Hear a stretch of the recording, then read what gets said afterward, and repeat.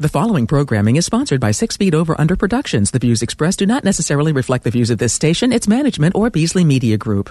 Hello, everyone, and welcome to the Heart of Sports with Jason Springer and Jeff Cohen, powered by ELEC 825. We are thrilled to join you on WWDB 860 AM and 97.5 HG2, a part of the Beasley Media Group, ready to help you move into the weekend, talking about all the news in the world of sports. Jeff, we must have been good last week. Only one disclaimer. Isn't it comforting to know that's how you know we're going to have a quality show, when we only get one disclaimer for the week? They're not very worried about us. Right. Yeah. I mean, the guests we're having on this week are great. I mean, Kelsey Trainor is going to be on at the top of the show, and then Dan Good is going to be on at 4:30. I mean, you don't get better than that. No, we've got a good setup going on. And the Phillies decided that if we needed something to talk about in between, they gave us some fodder. I've asked you for weeks if Joe Girardi survives. The answer is no, Jeff. He does not survive this. Yeah, but the big news, as we were talking about before, I think before we were on the air, it might have been when we were actually on the air, is that their new bench coach is Mick Calitri. Yeah. So we now have the guy that was the scouting coordinator for all the prospects, and I use that term very loosely, that are there now. After dropping for their last 5 series, 12 of the last 15 games, the Phillies with the fourth highest payroll, 12 games back, had to do something, right? I'm lost. You know, for years that I have thought that Dusty Wathan should be the manager of this team. Can't get a chance. He is sitting in the dugout. He is a guy who has come up through their system and been successful in their minor league system. He has groomed and helped grow their prospects, the ones that were good. Why is he not the manager now? What are they waiting for, not giving him the opportunity? What did Rob Thompson do as the bench coach that warranted him becoming the manager? And if you dare tell me that it's because he's going to change the lineups, why don't you tell me what the lineup is today that's any different than it was on Wednesday? No, it's the same lineup. Schwarber's leading off. And the good news. The only thing that they did this week is they didn't bump Zach Eflin's start for Bailey Falter. That's the only thing different about. They have time for that. With my luck, he'll be pitching tomorrow when I'm there. So let's talk about this record of futility over the past few years. The Phillies have gone through 4 different managers: Ryan Sandberg, Pete Mackanin, Gabe Kapler, and Joe Girardi since firing Charlie Manuel in 2013. None has lasted. That's a Hall of Fame list. None has lasted more than 2+ seasons. They're combined 568 and 701. Joe Girardi managed fewer games for the Phillies than Ryan Sandberg did, and Kelsey can't get on soon enough, and had a worse winning percentage than Gabe Kapler. But here's the crazy thing. Here's the upside. Go ahead. Not just the Phillies. Yeah, we love us some Jim Curtin here, as we let Kelsey Trainor on. She'll be joining us in a second. So we love us some Jim Curtin, right? Yeah. Okay. Jim Curtin was hired in 2015 as the Union's full-time head coach. Since then, the 4 other major franchises of Philly sports have had 12 different coaches and managers. And when they hire a new coach for the Flyers and Phils, they'll be up to 14. 14! Since Curtin here. We'll take it. Now that you've gotten that off your system, yes. Why don't we welcome a guest and talk some substance? We will. We'll get her off mute over there and welcome a wonderful guest. We are so excited to get some time with lawyer, producer, writer. I don't even know what other. You're not even talking about me this time. No, I'm not. I'm not. Jeff loves when I do the lawyer thing because he does that in his day job. Kelsey Trainor, these are exciting times for women in sports. Thanks for giving us a few minutes to talk about it all.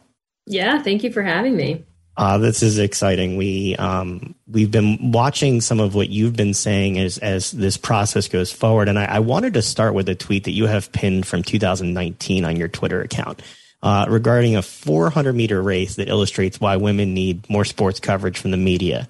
Can you talk about that for our audience, about what the difference is and what that illustrates? Yeah, it's really to illustrate the kind of head start that men's sports has had in terms of investment and coverage. And people don't really talk about that enough when they start comparing men's sports and women's sports to either revenue or viewership. They really try to do apples to apples, but you can't, right? Like when you look back at, soccer in Europe, women's soccer was banned. Before that, they were selling out stadiums, 50,000 people, in the early 1900s were there. The NBA for the first, 20, 25 years wasn't profitable at all. And so it's really just kind of giving that visual explanation of like, if you're going to start a 400-meter race and everybody's going to start from the exact same point, right, then it's not a fair race. So women's sports is in that outside lane. And if they're starting from there and they're not kind of staggered upwards like you would in a 400-meter race, then it's going to keep remaining that way. So it's just a visual to illustrate the equality versus equity, right? Things that can be done to really help women's sports, to get you to be able to compare men's and women's sports as apples to apples. And then, if the viewership and the revenue isn't there, right, then it's a valid argument. But it's a really hard thing to do right now when men's sports have had, such an advanced start. One of the reasons we wanted to have you on is even to me more frustrating than that. With women's soccer, they're not starting at the same place. Women's soccer is light years ahead of men's soccer in the success that they've had during most of our lifetimes. And yet they have had to fight tooth and nail to get equal pay, despite the fact that they are the team that most of this country gets to see in a World Cup. And they are the team that is successful in the World Cup. And they are the ones whose names and jerseys that you wear. And you've been involved in that process. What has it been like for you to now see that there is equal pay amongst the teams? Honestly, I didn't know that it would happen. There's a lot that went into it. And you had, back in May 2020, the judge in the case actually dismissed the equal pay portion. So it was on appeal. And part of, the memo in dismissing the case was comparing the men's and the women's collective bargaining agreements. Again, we're talking about comparing apples to oranges, right? You couldn't. The women had guaranteed salaries, the men didn't, right? But that's also because soccer worldwide, on the men's side, there's so much more money in it, right? For a number of the reasons that I've just stated before, right? The investment, the coverage that's always existed there. And so, a lot of some of the language that came out in the judge's opinion was saying, well, and actually, if you actually go back and look and compare the amount of money within the time frame of the lawsuit, the women's team actually made more. The reason that they made more was because they won. If they had not won, they would not have made more, right? Because the men's contract was really built on bonuses. And obviously the FIFA money, which has always been an issue. So I didn't think it would get done. I had always hoped. And so there's been a lot that's transpired. There's a lot of kind of higher ups at US Soccer that are no longer in charge. And Cindy Parlow Cohen, who is the current president of US Soccer, she was a former player herself. She's been in this fight for equal pay as a player. So she kind of brought that perspective and trust back into the situation. And then, I have to give credit to the U.S. men's national team, right? They essentially they basically kind of gave up their upside, right? If they don't do well, then if they don't do well, then they're going to be fine. If they start winning, which they haven't, then they are going to be giving up money with the FIFA prize money now being pooled together and then split equally. In terms of the long-term prospects of women sports and business, I've seen you say that it's bad business to not invest in women and be in the women's sports business. Explain to our listeners why. I agree with you, but for people who don't know, why? Yeah, so often, obviously, women's sports has owners, maybe even players, people have considered it a charity, right? Like that's always been the mentality.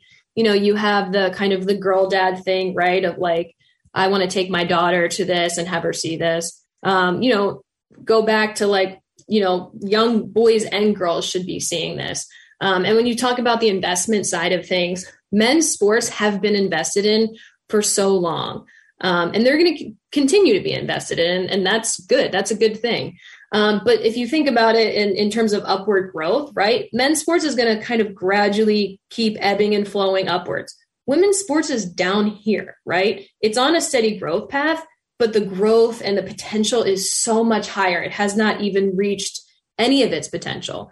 And so that's what we say, like, you need to get in now, right? You're already past kind of that like pre-seed, like if you think about it like a VC startup world, you're already kind of past that like pre-seed seed stage. You're maybe getting into more towards like a Series A. But you should get in now because the ROI is going to be there and you're already starting to see it. Rewind that a little bit back even further.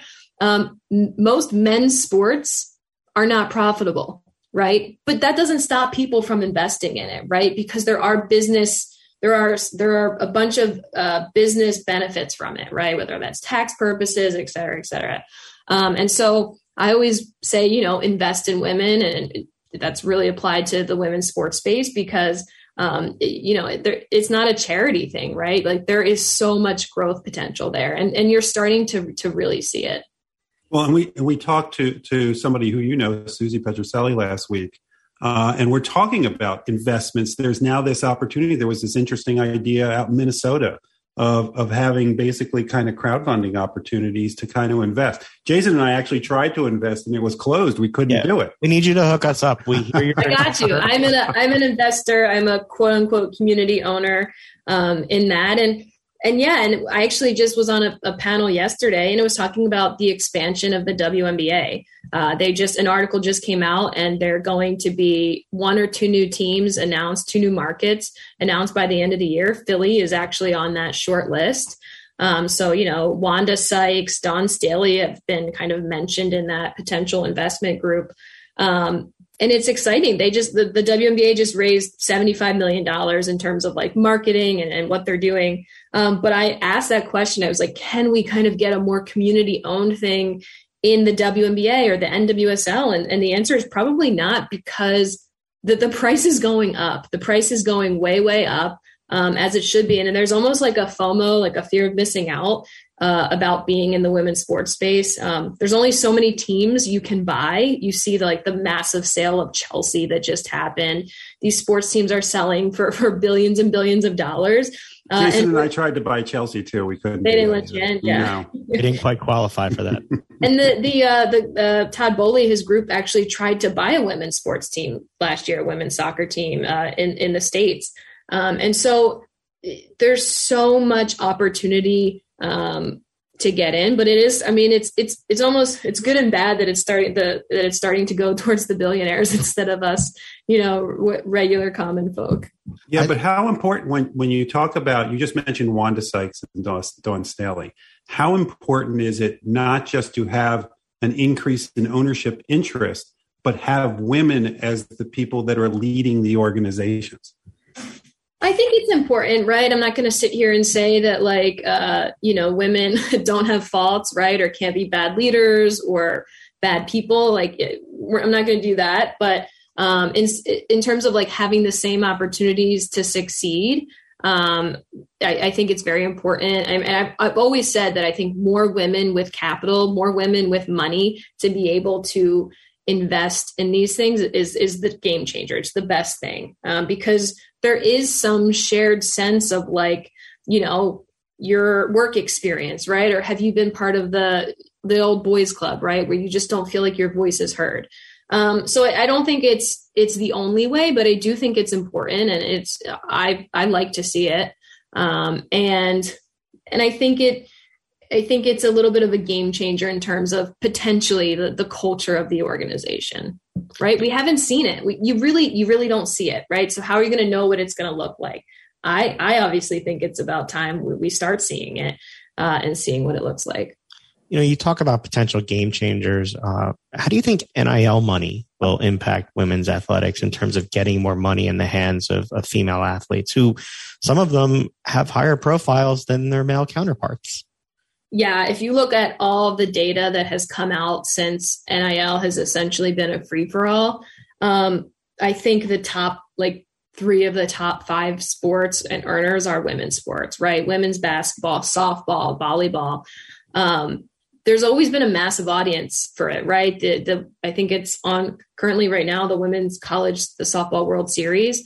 That always draws huge numbers. And if you look at the social media statistics, which is a huge part of NIL, right? That's a huge place where these young athletes are getting these brands and the money, or the brands out there. The women athletes have larger followings. And so I always thought it was a red herring argument in terms of how NIL would impact women's sports. A lot of people said, it would be a Title IX issue and all of these non-revenue sports would suffer, but the women athletes are doing really, really well. Gatorade, and I think it just came out too, Gatorade has started investing more money in women athletes than men athletes, or women's sports than men's sports. So I think it's it's happening and it's great for women's sports. And kind of off of that, women's sports, there's so much less opportunity to play professionally in the women's sports space. There just is. There's less leagues, there's less roster sizes. And so when NIL obviously was not allowed, you're taking away probably one of the only opportunities these women athletes have to make money off of their sport. And so I think it's a huge advancement for these young women athletes. It's going to change the game for sure. I know it's an interesting tool and a conversation around recruiting. And but I personally, I like it. And I think it's going to lead to some really, really cool advancements in this space. You've talked about the struggle with regard to the number of opportunities there are for women in sports. You're on the board of the Sports Bra Project. Can you tell us a little bit about that? Yeah. So Sarah Dwyer, she's actually, I met her through the women's sports space, and she was on a trip, I believe, and I forget where she was, but she said it never occurred to her that like the lack of a sports bra in some underdeveloped countries was a barrier to sport. Like she just never thought about it. And so when there's already so many barriers, you don't think about that little thing, right? That could really make such a massive impact on young women. And so we go around and we collect, get donations of sports bras and deliver them, not everywhere across the world. We have a relationship with Australia, and they're doing a lot there ahead of the World Cup that's going to be in Australia and New Zealand. And then just neighborhoods, communities all across the United States and across the world, and just doing this one little thing that helps keep women and young girls in sports longer, because there's a huge dropout rate compared to young boys. We talk about people who are impacted with it being Pride Month. You have an Invest, Pay, Hire merchandise. The proceeds go and benefit Athlete Alley to combat anti-trans and other anti-LGBTQ legislation. Can you talk to us about the effort, the shirt, and some of the homophobia and transphobia faced in sport and athletic communities? Yeah, I mean, there's so many people fighting against trans athletes' participation in sports. And, you have the swimmer Leah Thomas at Penn, who, people were up in arms about.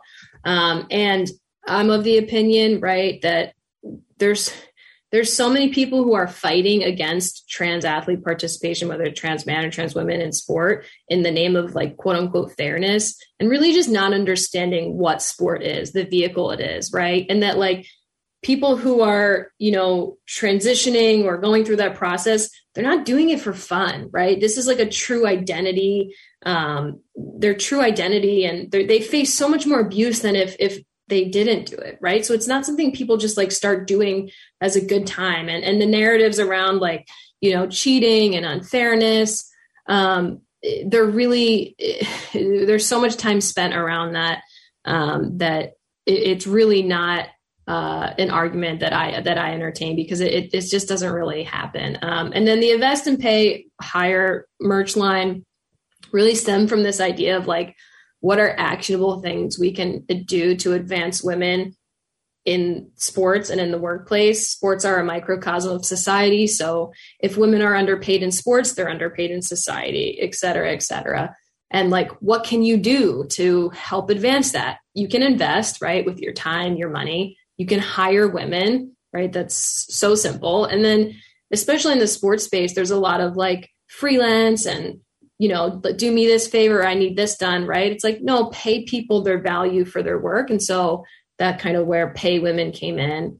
And it resonates with some people. Other people hate it. That's fine too.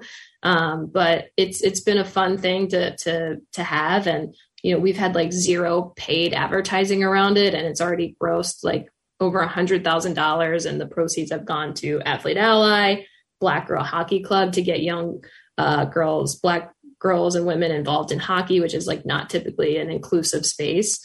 And so it's been really cool. I love seeing it. I know Grant Williams, who's playing for the Celtics, I'm hoping they win because he's worn the shirt into a bunch of games. CJ McCollum, a bunch of NBA, NFL players have worn it. So it's been really cool to see. the support in the male sports space. It's cool what you're doing in terms of raising awareness and getting creative in terms of giving people the opportunity to show their own support too. Before we let you go, Jeff knows I'm fascinated by the lines and integration of gaming into sports now. You, in addition to all your advocacy, are now the VP of Business Affairs for the Gaming Society. Tell us about this next step. And one of the things I saw in there is bet on women. Talk us about the opportunities for gaming and women athletes.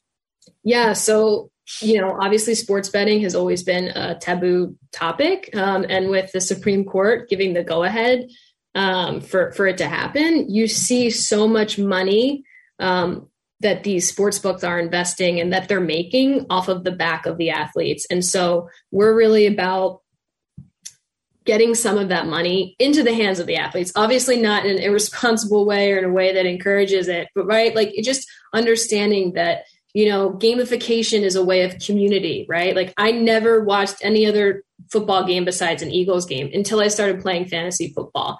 Then I was watching every game. I'm like, when Alshon Jeffrey was on the Chicago Bears, I was like, I need him to get 2 touchdowns today. Like I started watching those games. And so it's just translating that into the women's sports side of things, right? It's not always betting, but fantasy sports and free to play games, things that really build that conversation in that community, because the studies show that a lot of betting really does have to do with that community. You're on the golf course, you're with your buddies, you're betting on every shot, right? And that's really, it's less about the money and it's more about the community aspect of it. You haven't seen me play. I'm not betting on my shot.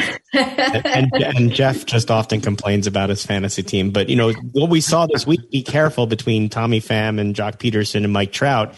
Fantasy sports could go a little bit overboard. We've seen now. So. I love that. I love that, right? All press is good press, right? That really creates a conversation. And I'm also a firm believer of women's sports, the coverage, it shouldn't always be sunshine and roses, right? Because that's not, and it's also not what makes the athlete or the sport interesting. The drama, the intrigue, all of that stuff should be covered in the same way that it is covered in men's sports. Kevin Durant is getting all of this coverage right now on things that he's talking about on social media and going back and forth with Stephen A. Smith. He's not even playing, right? But he's getting all of this coverage because of that.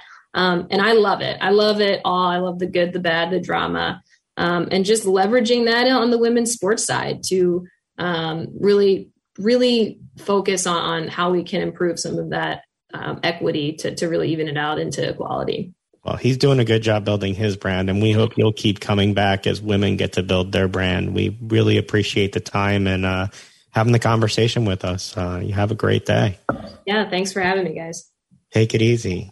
Jeff, you look at the opportunities for women. We'll have to get from Kelsey where we can get our investment into Minnesota FC. We did try that this week. We're checking that out. We will own a sports team sometime soon. Because there's no chance that we play for a sports team, so we must go another. Hey, speak for yourself. You are not speaking for me there. I have not given up the ghost yet. But you didn't get chosen either.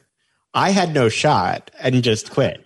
You at least. I played games. You did. Yes, I did. I mentioned. She said all press is good press. We finally found out as a result of this whole Tommy Pham, Jock Peterson thing, what Mike Trout is not good at. And it's apparently league manager for fantasy football.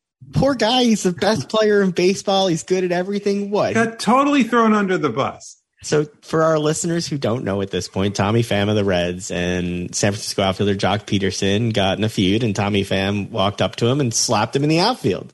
So they were in a fantasy football league, which had a $10,000 buy-in.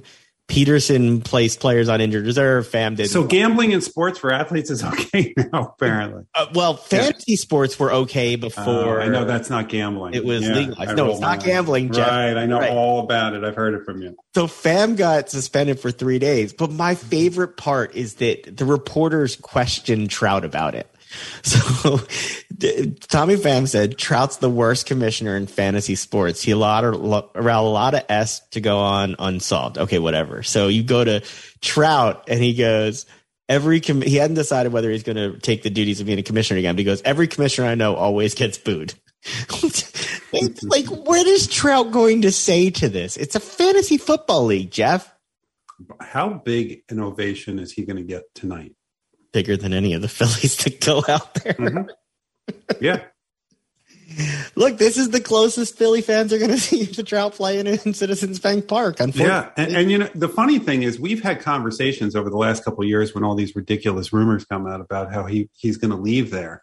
And when he signed the extension, everybody said, well, he's never going to be in the playoffs. He should have come here. The Angels have a better chance of making the playoffs than the Phillies do this year. Can he throw? Bullpen, maybe? Yeah, I'm sure he can. I mean, we could use that if we wanted to. If I see Andrew Bellotti in the 9th or 10th inning one more time.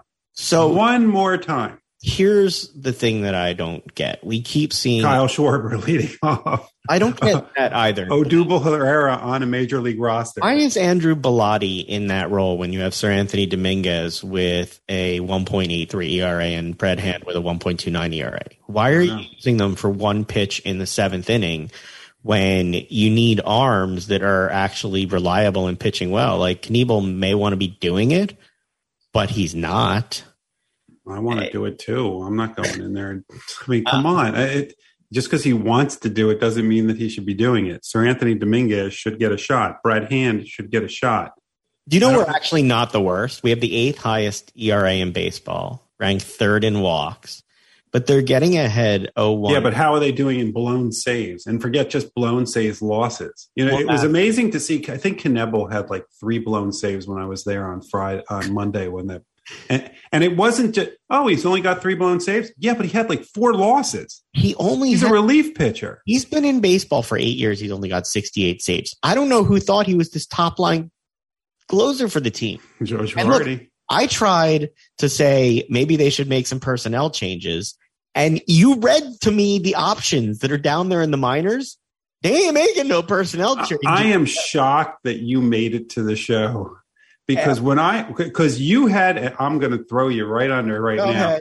You had an idea that actually in theory was very good, which is that Ranger Suarez should be moved to the bullpen. In theory. But then I asked you, who in the world are you going to start? There is no 6th starter on this team. There's no starter at AAA. There's no starter at AA. That was the thing. It wasn't that you asked me who was going to start. It was that you read one by one the options. There are guys in the minors, starters, that have an over 2 whip. Over 2. Yeah, they're terrible. Yeah. And so who is your replacement at that point? It is very, very bad. Jeff, why don't we skip the break till later because we've got Dan Good joining us. Dan, we're just talking about Joe Girardi and the wonderful Phillies bullpen because nothing going on here in Philly sports today, right? No, not at all. Well, wait, Dan, before we start, you have your book there, and we want to talk about your book, but you also have a bobblehead there. Which bobblehead is it? It's a bobblehead of Ken Caminiti. It's look at that. the Padres did a giveaway a couple seasons ago. They actually it was honoring the 1998 team, and it was Greg Vaughn, Trevor Hoffman, and Tony Gwynn and Ken. That was a fun team. All right. We brought him on quick because we were talking about Joe Girardi, baseball man, with his latest biography, author of the new biography this week about baseball star Ken Caminiti, Playing Through the Pain. Dan Good. Dan, thanks so much for joining us. Congratulations on the new book. Thank you. Thanks for having me. This is pretty cool. You're out there. Tell us what it means for you to hold your book this week as it gets released and gets some pretty good reviews from people. I don't say that as surprising, by the way, just kind of for our audience. It's surreal. It's surreal to actually hold this book and even listen to the audiobook. I was listening to the audiobook on the day of release and he's reading back my words and it was so surreal and strange. And, people are taking pictures of it at baseball stadiums or across the country or finding it in bookstores in Nashville. And I'm like, that's my book. It's out there. It's so interesting to carry around the story for so long and then have it out in the world. And, now you're, waiting for the reactions to come in, waiting for people to finish reading. Reactions I've gotten so far have been positive, but it's always scary and exciting and interesting. One of the things when we have authors like you on talking about subjects like this, we're always interested to find out how hard was it have people talk to you about the subject, especially such a touchy subject within the sport of baseball? It wasn't easy. It wasn't easy. And there were certainly people close to Ken who were guarded and reticent and concerned about talking, concerned about what kind of angle, what motive I had in coming forward with this story. And it took time. There were some people who decided they weren't going to talk to me, and I completely respect that decision. And other people, as I started talking to more and more people, they said, okay, well, if you talk to this person, I'll talk to you too. And, and then sometimes you keep trying, and over a couple of years, they finally say yes. And it was meaningful to be able to, bring those walls down a little bit. But it was tough. It was tough with a story like Ken's, with a topic like steroids and addiction and drug abuse. It was a really tough thing to break down those walls. Well, one of those people that you spoke to was Bruce Bochy. And from what we hear, it wasn't the easiest thing to get a hold of. What was that experience like, getting a hold of him, and what happened? I spent years going through the Giants when he was managing the Giants, trying to get him. They actually gave me a 10-minute window to talk to him at a Mets game in, I think it was 2014, but I had a family commitment and I couldn't make it. I had to cancel, which was disappointing, but I also knew I needed more than 10 minutes anyway. So, what was the point? So the years go by. I reach out to them every couple months, every season. Hey, how's it going? Maybe this year we can make this happen.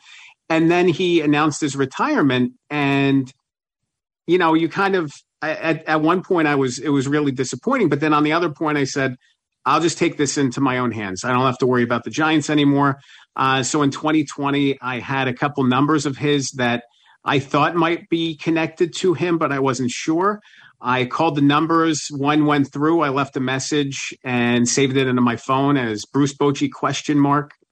And didn't know what to expect. And a week or two later, I got a call back, and I assumed it might be a wrong number, but I answered it, and there's that gravelly voice. There's Bruce Bochy. We ended up setting a time and talking for 45 minutes, and that was really special.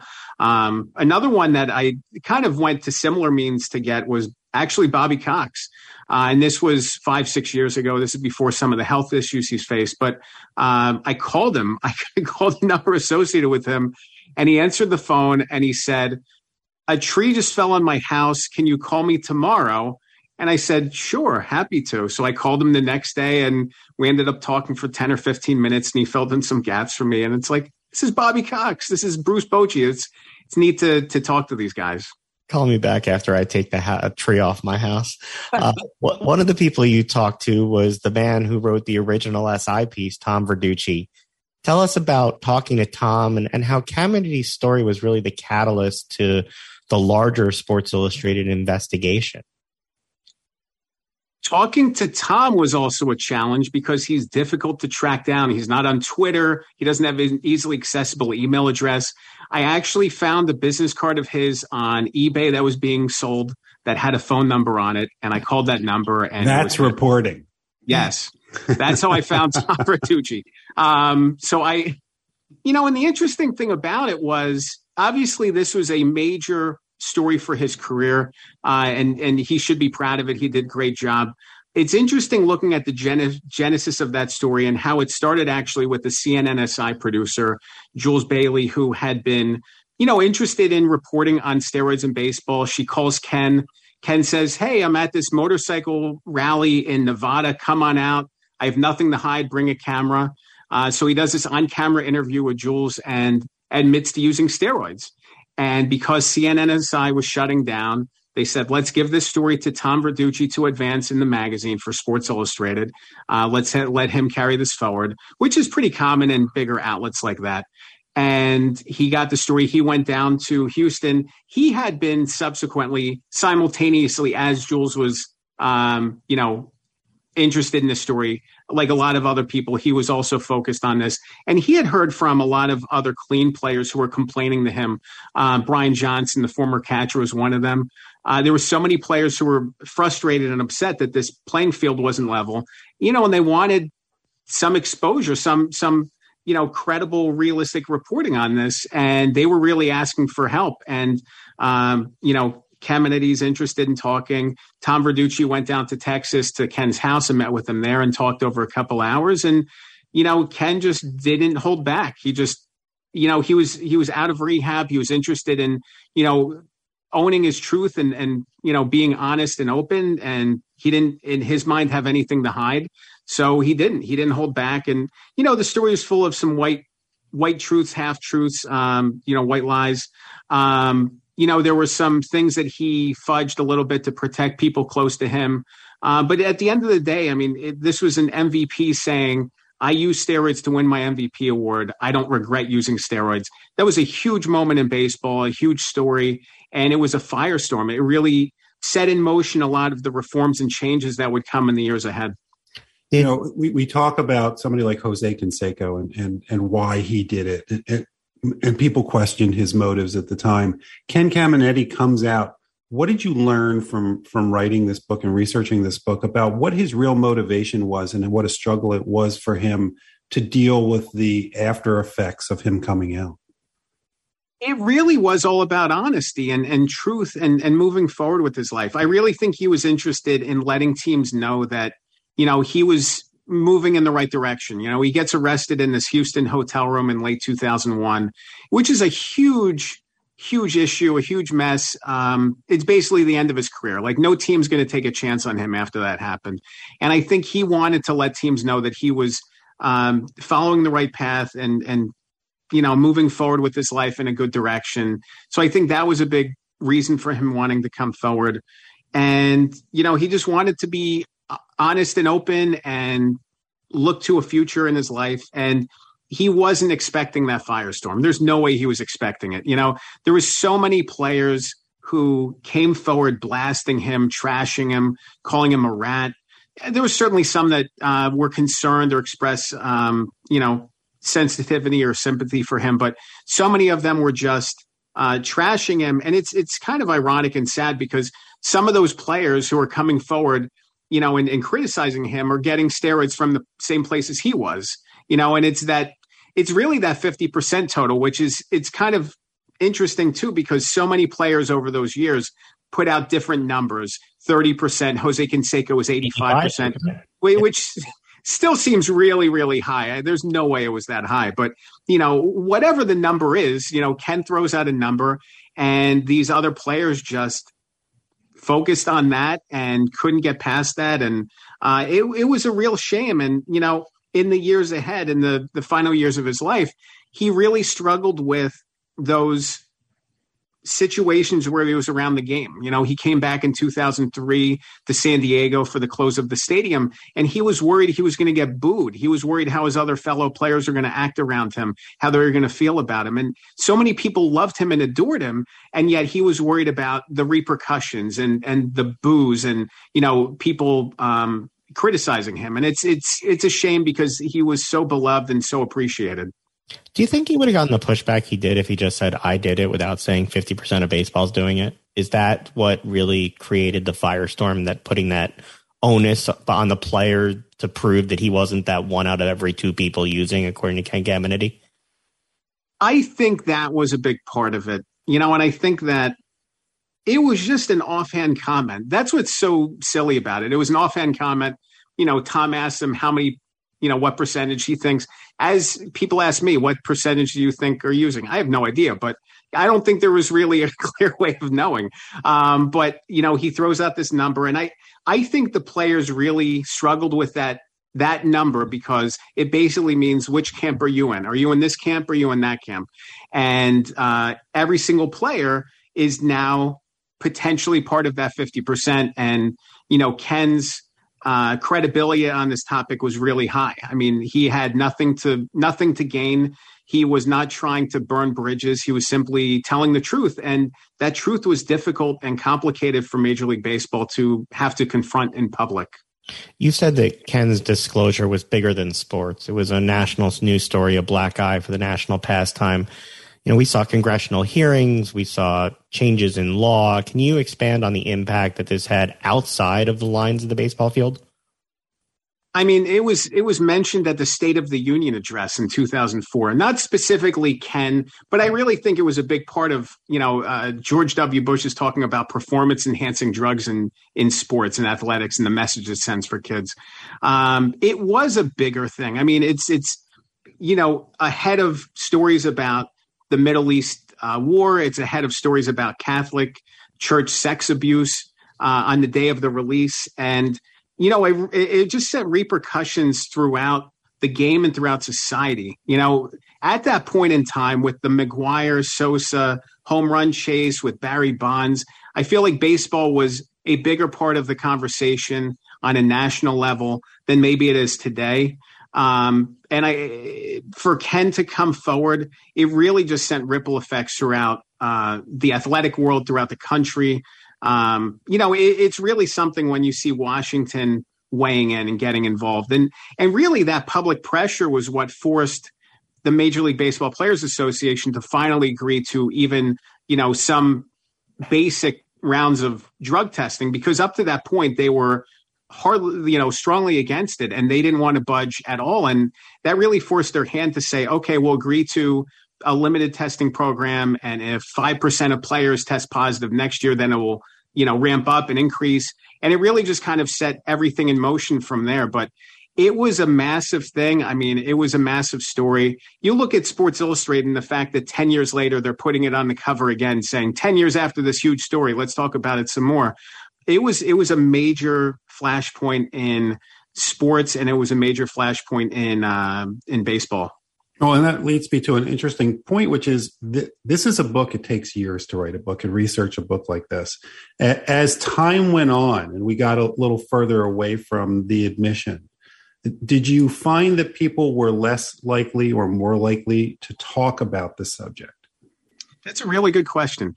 I think that because of Ken's connection to this, I was actually able to ask questions into steroids and PEDs in baseball in a way that wasn't as direct, because I could say, what was your reaction when he came forward? And then it opens up new lines of questioning. Based on that, it was really interesting to be able to talk to players and managers and people around the game for that reason. With that said, I think that players of that time period have become entrenched in their own talking points and positions. So even when this topic comes up, they kind of already have this answer in mind. They will only go so far. They might say, it's a shame that this had to happen. It's a shame about this era. I was playing clean, and it's a shame that other players from my era were using, and I get, implicated in that, that it wasn't a level playing field. Players are going to do what they're going to do. So they've kind of gotten entrenched in the answers that they give, or the positions within the conversation that they will provide. And it's fascinating, because even all these years later, they're not really open to admitting to what they're doing because of the stigma surrounding it. And that stigma still exists even 20 years later. It's interesting you say that, because a few years ago, I was lucky enough to have a one-on-one conversation with Bud Selig when he had his book out. And I tried to push him, because I grew up in the chicks dig the long ball advertising era. Like, that was targeted at me. I was going to college. I was watching. Well, not because you hit the long ball. No, not at all. Right. Okay. Let's just make that clear. I was watching McGuire, Sosa chase. Selig wouldn't engage on it at all. It was just a willful ignorance of saying, no, we did not benefit from steroids, when in reality, baseball came back on the back of steroids being taken by their players. Is that a common thing that, you see it, they want to not put them in the Hall of Fame. They want to not they want to make the era go away. Is that even possibly realistic for them? Or where does this conversation end about steroids in baseball? You're exactly right. And I've been frustrated at that point. I mean, Bud Selig was being interviewed and asked about steroids as early as 1995.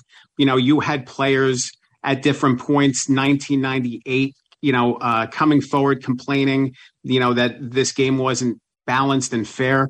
This was happening. This was open. It's really disappointing that people like Bud Selig, owners, managers, other people around the game have been able to benefit or skate responsibility when everybody in the game deserves that connection to it.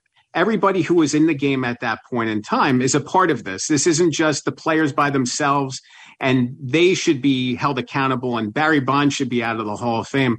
If Bud Selig's in the Hall of Fame, and there's other players from that era who are in the Hall of Fame, including some such as David Ortiz, who have faced, drug scrutiny, questions about whether they failed a drug test. It really goes beyond this. And it's really disappointing where we have these moral ambiguities and these boundaries set up where, this person needs to be held accountable, but not this person. I don't see that. And I think that ultimately, people like Bud Selig bear a big share of the responsibility as well for this. It's not just the players. I mean, the players were doing this because contracts were on the line, careers were on the line. They needed to stay in the lineup. They wanted to get salaries. They wanted to get paid. They wanted to get opportunities. There's so much money on the line. What do you expect? So it's really disingenuous, I think, when people shy away from that topic or try to avoid responsibility for something that was happening in all of baseball. It wasn't just the players. Dan, before we let you go, this is a great book and everybody should go out and get it. Since we have you on, I got to just ask you, you also were involved in the Nookie Johnson documentary. How much fun was it doing the research in that documentary? Digging deep. I adored Nookie. He was so fascinating. It was interesting diving into, Southern New Jersey history, looking at his influence as this political boss and really just, developing Atlantic City for what it was. And, obviously he had some gangster connections and, his story was interesting because you look at the HBO show and it doesn't have anything to do with who this guy actually was. He doesn't even look like him. So it was kind of weird and jarring to see the show and know that the reality is so much different than what was presented on air. But it was a fascinating story. And I ultimately think I've been drawn to these kind of forgotten or overlooked people. And obviously Nelson Johnson did a great job with the book about Nookie. But no, it's a fascinating time. 1920s Atlantic City seems like it was a really neat place. Look, I worked in Jersey politics for 20 years, along with being a radio show host. So I'm with you on that. It's a fascinating tale of story. Dan will be doing a documentary on you someday. No, but plenty of the people that I worked for are probably up for that. Dan Good, we encourage everybody to go out and get this new book, Playing Through the Pain, the biography of Ken Caminiti. Thank you so much for the time and talking about that era with us. We wish you the best of luck with it. Thank you so much. It's been such a pleasure. You have a great day. You too. Jeff, you got your Nookie question in along with all the baseball talk. I'm impressed. You didn't let him go without that. Yeah, well, it's time for us to finish our discussion on Joe Girardi, I guess. You're going to smooth transition from Nookie to Joe Girardi? Yeah. We'll hang for the break. We'll just play our advertiser, the operating engineers, right at the end of the show. We'll just keep talking since we got about 9 minutes left. If that's okay with the guys on the board, just drop. Yeah, just so you could be sad just a little bit more. Just one more thing about the book. By the way, you and I have both had a chance to read the book, and it is a fascinating account because when you think about the steroid era, who's the first person you think about when it comes to it all coming out? It was Jose Canseco. Yes. But he was not the credible source of the information that led to what all happened next. That, I believe, was Ken Caminiti, because he was somebody who you didn't associate with all the bravado and everything else. If Ken Caminiti had said 85% were using, would he have been believed? No. He wouldn't. And it could have been true for all we know. But he wouldn't have been believed for it. And you never got the impression that he was coming out with this information because he wanted publicity. He was unburdening himself, is what it seemed like he was doing. I think the reason it got such pushback is because he didn't just own up to it himself, put everybody on blast, and open them up to the question, are you this? It's like, but let's assume it was 50%. That means 50% of the players were silently cheering too, because 50% of the players weren't cheating, and those 50% were not just being hurt in statistics. What people don't understand is those statistics are money. So people are losing their jobs because of other people cheating. So, okay, I agree with you, but I will also paint a devil's advocate argument that the TV contracts they got that led to the salary increases, they got those players paid in additional roster spots, came from the steroid era of baseball. Because my dad still, to this day, will not buy a ticket to the game because of that strike in 95. And that was the way that they got people back. They got the long ball. They got entertainment. You can't turn it off. You can't miss. ESPN will break in on every game for Mark McGwire and Sammy Sosa to home run. ESPN will hire somebody and send them to travel around and follow Barry Bonds for every game. Baseball banked on that, and so did the same TV contracts. Yeah, but not all boats rose as a result of that. No. Barry Bonds' boat rolled, and Mark McGwire and Sammy Sosa and the stars of the game got more money. The people at the bottom didn't get more money, and a lot of those people didn't make it to the major leagues and stay in the major leagues because they weren't willing to cheat. Didn't the teams make more money? Yeah, but that's not the players. We all know that it doesn't That's always the thing. Trickle down economics isn't working in Major League Baseball. That's always the thing, is it doesn't trickle down. Right. So to believe, I understand what your argument is. I just don't buy it when it came to a large swath of the major league players and the minor league players, is that if everybody was going to cheat, that's one thing. Okay. Then it's just a question of, are you okay with cheating and not cheating? But if not everybody's going to do it, then it's not fair and it's not right. And sports is supposed to be about fair competition. Look, you know, I feel that you can't erase history. I think they should go in if they're worthy, and there should be an asterisk that says that they played in this era. I think the story should be told. Can we talk about something else just for a minute in this? Look, I'm the last person, or one of the last people to sit there and pat the Eagles on the back, but I think we should spend a couple minutes talking about. It's unfortunate the reason that they're doing it, but the fact of what the Eagles are doing right now and then next week with regard to turning over their stadium to the Philadelphia Police Department, I believe, in order to do a gun buyback. Yeah, look, the team wore orange jerseys during today's OTAs to commemorate survivors. And Jeffrey Lurie put out a strong statement calling for legislative changes. Assault weapons loaded with high-capacity magazines are a clear threat to public safety and should be banned. Research shows that if federal ban was still in place, there would be 70% fewer mass shootings.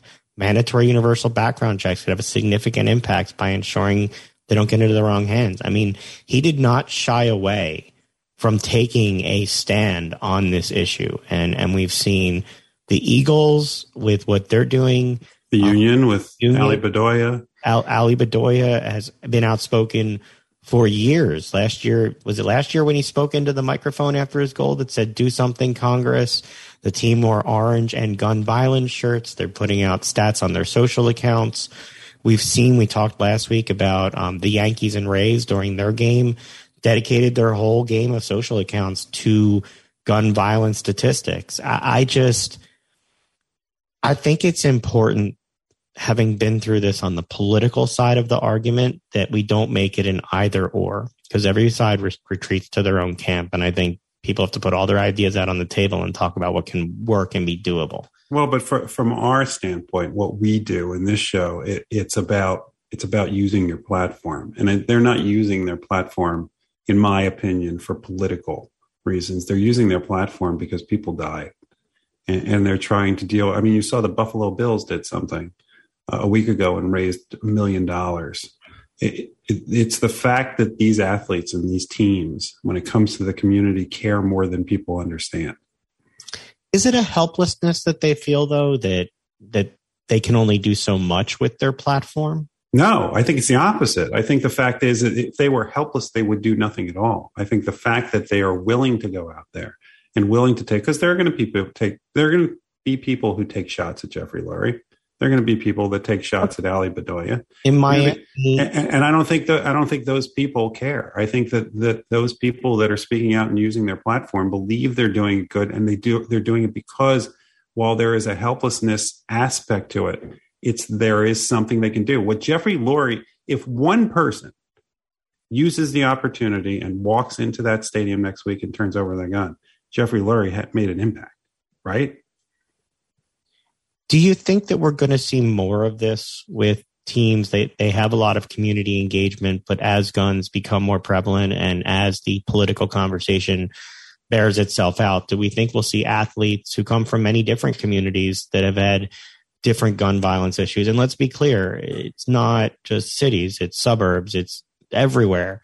So do we think we're going to see more athletes who have encountered these situations using their platform? It seems like there's less fear to speak up about this issue, which hasn't been one that people wanted to talk about as much. No, I think you're going to see more of it because athletes are feeling more comfortable doing it. I think because of social media and because they're able to take control of their own voice instead of it always being through reporters.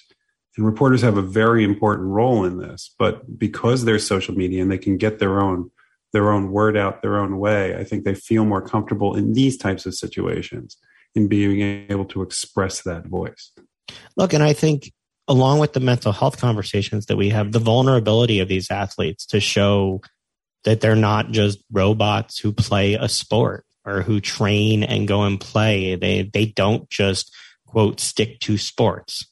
They go out there and make sure that they're using the platform they have to make sure that people can make a difference. Yeah, I agree. So I don't know how much time we have left, but it is time for you to pick who's going to win the Stanley Cup Finals. I think Colorado. They're really good. I mean, we're only in the conference finals now, but looking at Colorado, do they not look better than like any team by a mile? It's so depressing watching them because they're so good and the Flyers are so far away from that. Oh, they're not one player away? Nathan McKinnon is so talented and so fast and so skilled with the puck.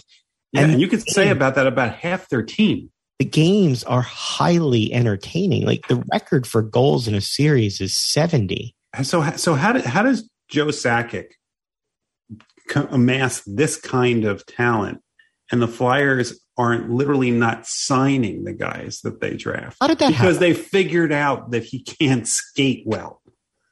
How did you draft the guy then? What kind of scouting was going on there? Do they have the Philly scouts? Well, no, the Phillies are promoting their scouting coordinator so that he can now coach these guys. Great. Can we continue after the show where you go through the Flyers farm system? And I feel sure. If you want to ruin the rest of your weekend, go ahead. Oh, my goodness.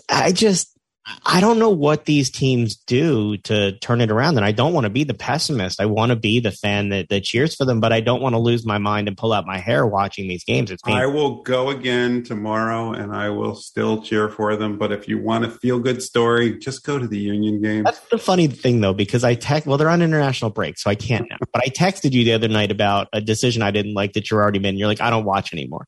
You don't watch when they're on TV, but you will go to the game to subject yourself. Oh, I love going to. It's just relaxing.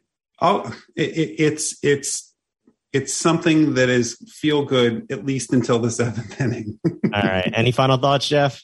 That was the final thought. That's all you got to say. Thanks. Andrew Bellotti is the final thought. Thanks so much for joining this week. Make sure to join us next Friday night to help you start your weekend in style. Have a great one. We'll talk to you next week. Bye-bye. Operating engineers are the men and women that move mountains. And the Engineers Labor Employer Cooperative, ELEC, puts them to work. They create opportunities for the men, women, and union signatory contractors of Local 825, repaving our roads, keeping our homes bright and warm, and even building our favorite team stadium. We understand infrastructure. That's why ELEC and Local 825 are ready to get to work.